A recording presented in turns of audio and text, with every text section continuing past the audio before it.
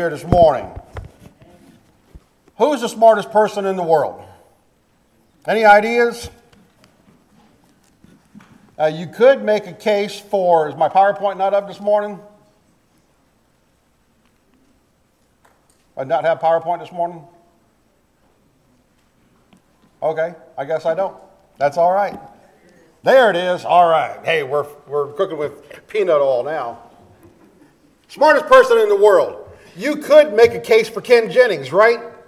The Jeopardy champion who won 74 consecutive matches, took home over $2.5 million. You can make a case for him. You might be tempted to nominate Sheldon Cooper, the renowned physicist from Big Bang Theory. True, he's super smart, but he's also a fictional character. Garry Kasparov is a name that's often brought up among super smart people. You might remember him. He's the famous Russian chess player who at the age of 22 became the undisputed chess champion of the world.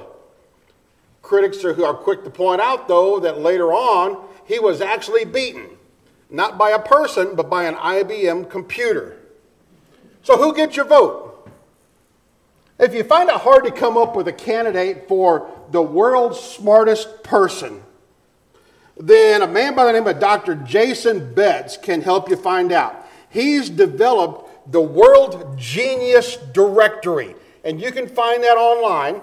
And he argues that it is the definitive ranking of the world's top minds, the world's smartest people. Now, there are other sets that exist, but Dr. Betts claims that he has the only list that is without bias, that anyone in the world who thinks he or she might make the list, they're able to submit their scores and get on the list. Now, according to Dr. Betts' World Genius Directory, the smartest person in the world is a man by the name of Dr. Evangelos, and I'm not working this morning. Okay. Dr. Evangelos Katsoulias. He's a 36-year-old Greek psychologist. His IQ is 198. Put that in perspective. Genius starts at 140. So he's 58 points above the beginning of the genius score. He's almost double the average IQ of the average human being. Our average IQ goes from about 90 to about 114, somewhere around there. 23 points higher than Ken Jennings from Jeopardy, who was 175. So take that, Jeopardy boy. You got beat on that one. The bottom line is that no matter how hard you rank them or whether or not you can name the smartest people in the world, there are some incredibly smart people out there. There always has been and always will be. If you're not already there, turn to Mark chapter 1. Mark chapter 1. At this particular moment in Mark's gospel, Jesus is in recruitment mode. And that means that he is actively out there seeking and drafting members of his team. A team that he knows will eventually be given this daunting task of igniting a spiritual movement that's going to spread around the globe and endure for millennia. Now, if you were developing this team, what kind of people would you pick? Who would you pick to be members of this elite team? If you were putting together a cohort of spiritual ninjas, wouldn't you choose the best and the smartest that you possibly could? Wouldn't you hit up the World Genius Directory, find out the biggest brain in Palestine, and put him in charge of logistics? Perhaps you might find the funniest person, and he would be somebody who would keep the tone light when ministry got kind of rough, got hard. You might also pick one of the strongest dudes around, when ministry got dangerous. You know, that's how most of us would build our crew, right? We'd find the best and the greatest of all the different things that we needed. Instead, who does Jesus choose? He chooses the unqualified. Now, you might think it's a little harsh to label these guys as unqualified. Simon and Andrew, James and John. You might think it's a little harsh, but you know what? It's not. The details given to us by Mark make this point very clear. These are young men. Life expectancy in the first century here was very low. And James and John are old enough right now to be established in a trade, but still young enough to have their father in the boat with them. That means that these are fairly young men, aren't they? In first century Palestine, you know what the ideal career for most Hebrew young men was? It was not taking over the family business. It was not being embedded in dad's business. It was being under the tutelage of a rabbi. That was the ideal occupation for a young Hebrew man. The brightest of boys, those who shined in Hebrew school and who stood out in their memorization of the Torah, would, upon completion of their tutelage underneath the rabbi, would spend the next few years tagging along as a disciple of that rabbi. So, to be a young man already embedded in the family trade, what do you think that meant? Means that in all likelihood, you're not the cream of the crop of Hebrew school. That basically you didn't have what it took to run with the rabbis.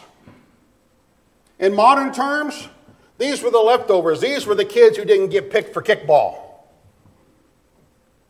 These were unqualified men. Jesus didn't go around and cherry pick the brightest kids from other rabbis to build his dream team. Instead, people might think he might even take one of the shortest routes and let other people come to him. Allow the best and the brightest to choose him. But what Jesus did, he went on a mission looking for leftovers.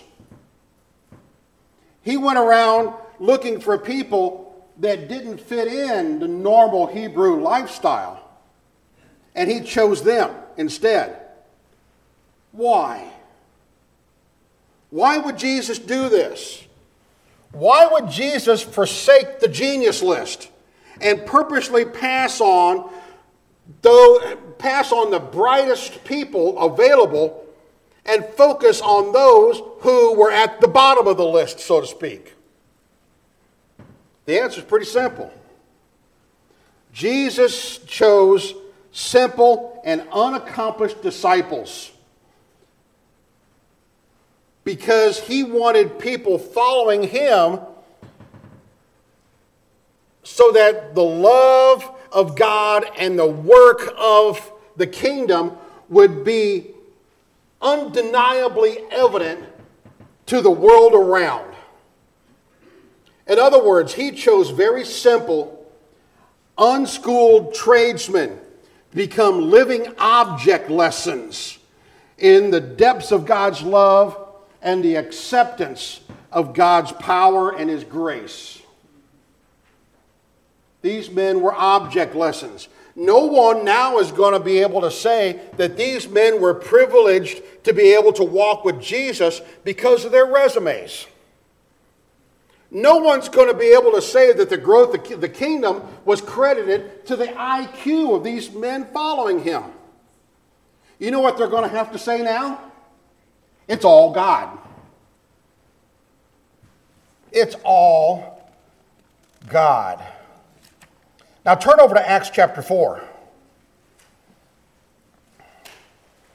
I I want you to look at some post-resurrection events. And here we are with the same disciples, give or take a couple, okay? We're here with the same disciples, and given the keys to the mission by the resurrected Christ, these former fishermen are now boldly championing the expansion of God's kingdom. These men were even brought before the Jewish council, and you know what they did? They passionately and effectively proclaimed the gospel of Jesus Christ. The Jewish leaders are blown away. They couldn't believe what they were seeing. They couldn't believe what they were hearing. Not just because of the content of their message, but because of the messengers themselves. Look at verse 13 in chapter 4. Now, when they saw the boldness of Peter and John and perceived that they were uneducated, common men. You know, what is that saying? These are a bunch of dumb hicks. Uneducated, common men. When they saw this, they were astonished. And they recognized that they had been with Jesus Christ. They could not attribute what they were saying to the men's IQ. They could not attribute it to their education, to their schooling. The only thing that they could attribute what they were saying to was the fact that they'd been with Jesus.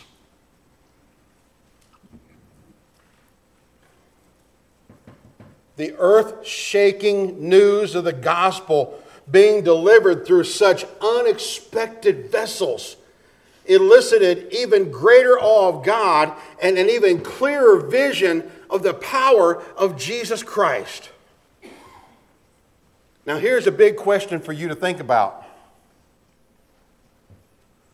Why do you think God chose you?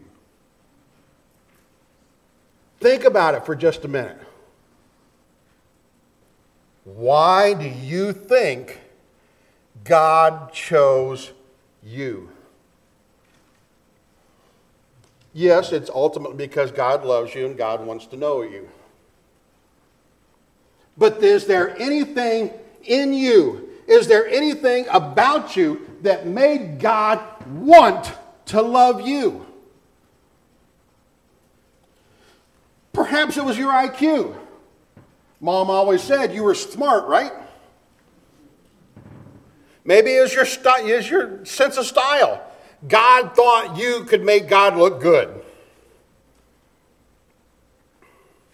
Maybe it was the fact that you're a type A go-getter.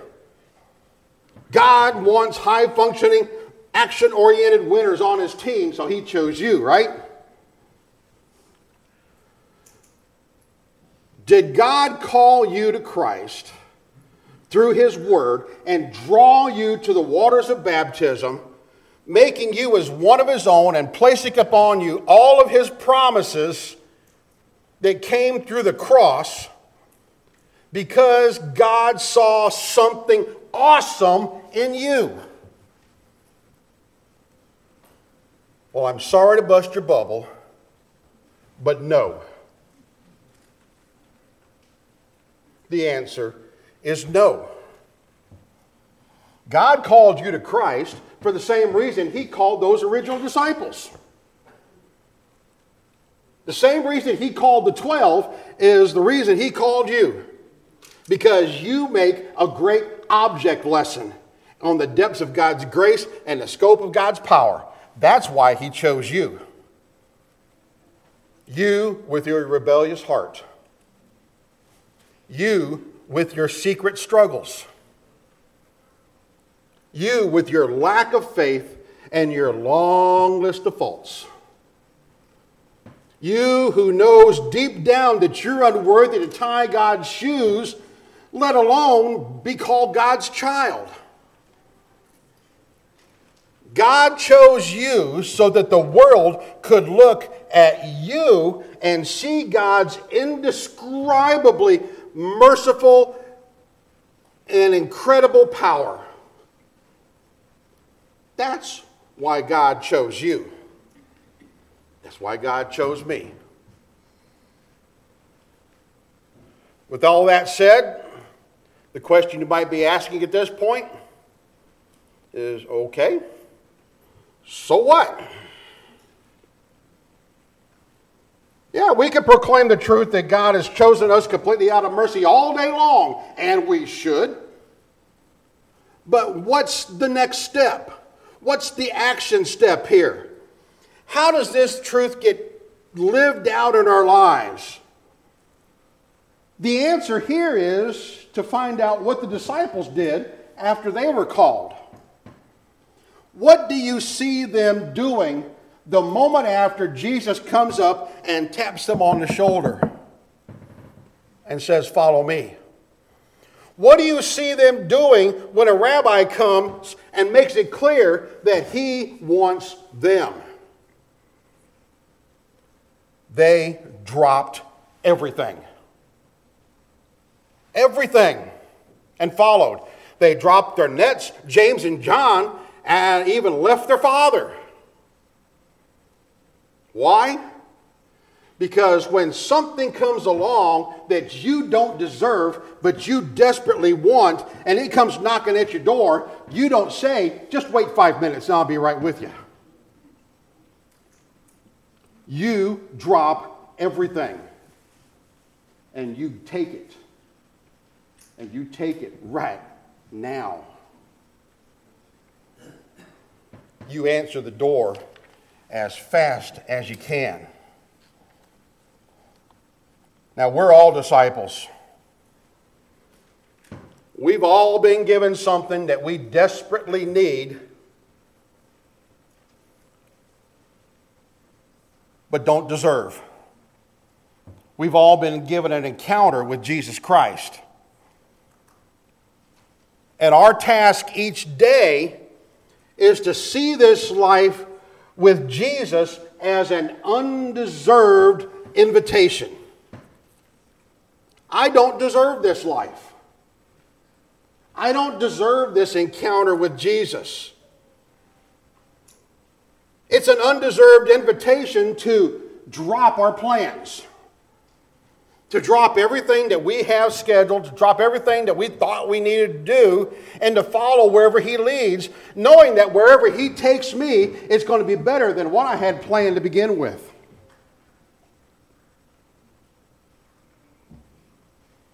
So what now? What does that mean for me in my everyday life? What does that mean for all of us in our everyday life? Well, when Jesus calls you to tomorrow morning to love your annoying neighbor, see it as a gift of grace and a chance for God's power to shine through your weakness. Because after all, we're not the best at loving unlovable people, are we? Sometimes that's just not our forte.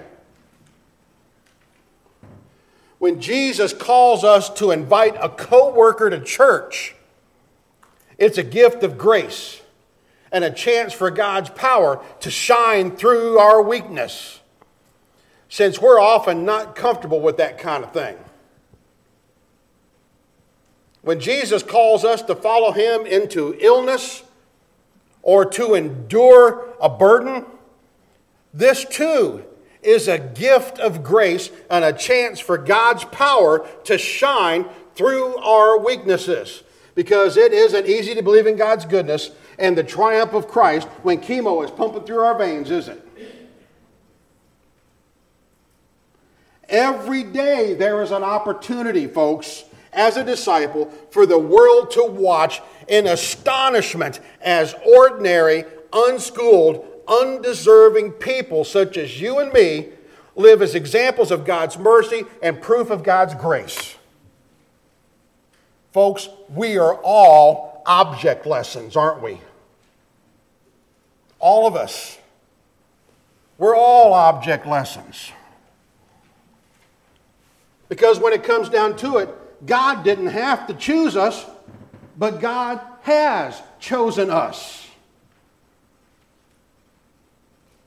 God doesn't have to use us, but you know what? God uses us anyway. And the end result is not just blessing for us and for those whom God calls to serve. The end result is glory for God's name. That's the end result. So who's the smartest person in the world?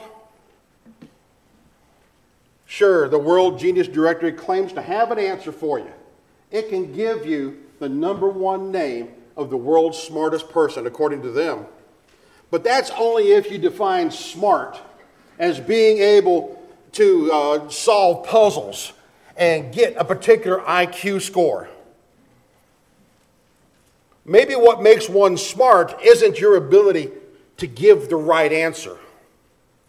Maybe what makes you smart is your ability to recognize a good thing when it comes your way. You know what? There are plenty of super smart people that have looked at Jesus and said, I pass. I don't know about you, but in my book, that doesn't make them very smart, does it? They're ranked as genius, and they say, well, no, sorry, I pass. I can't do that. I don't believe it. Don't understand it. It's not for me.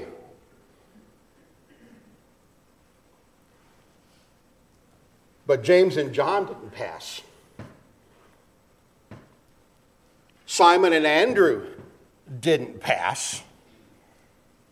They got picked, and then they gave up everything else. Sure, they might have been the leftovers. They might not have been the cream of the crop. They might not have been the smartest people as far as intelligent quotients and test scores and all this other stuff. But you know what? The decision to choose them was pure genius. And their decision to follow Jesus Christ made them some of the smartest people in the world. Because they made the choice. Object lessons. That's what they became. Object lessons. That's what you became when you became a Christian. Are you willing to become an object lesson this morning? If you're not a Christian here this morning, are you willing to make the smartest decision that you will ever make in your life?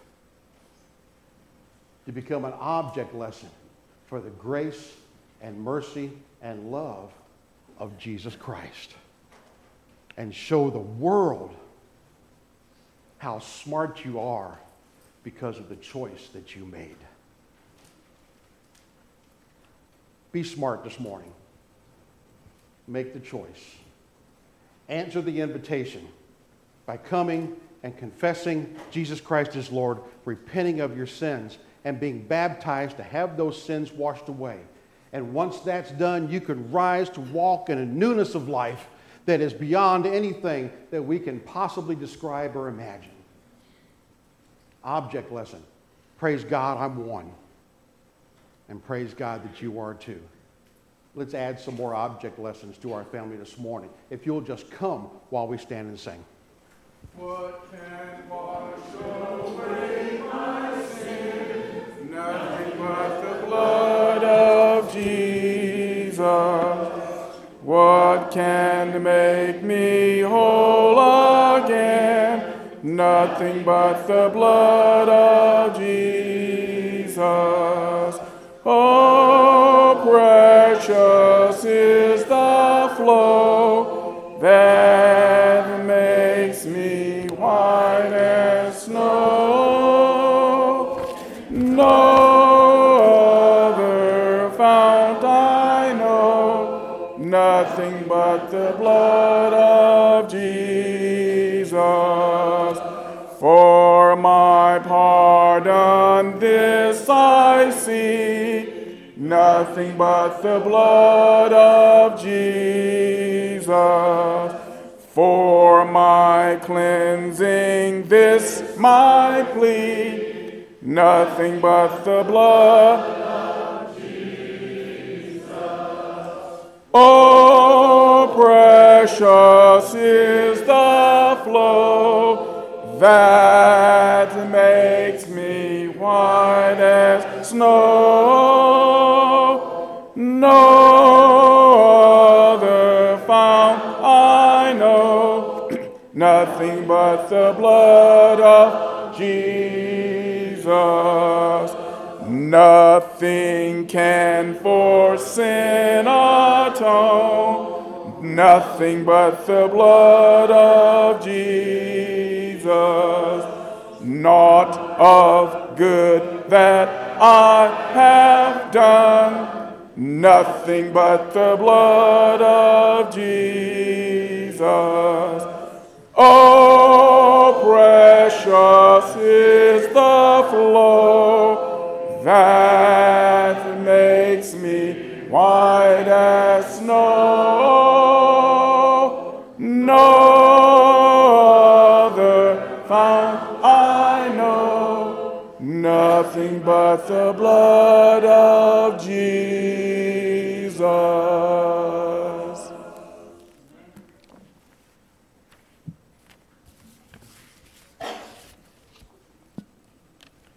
Our closing will be number 76. Number 76. First and fourth verses. Number 76.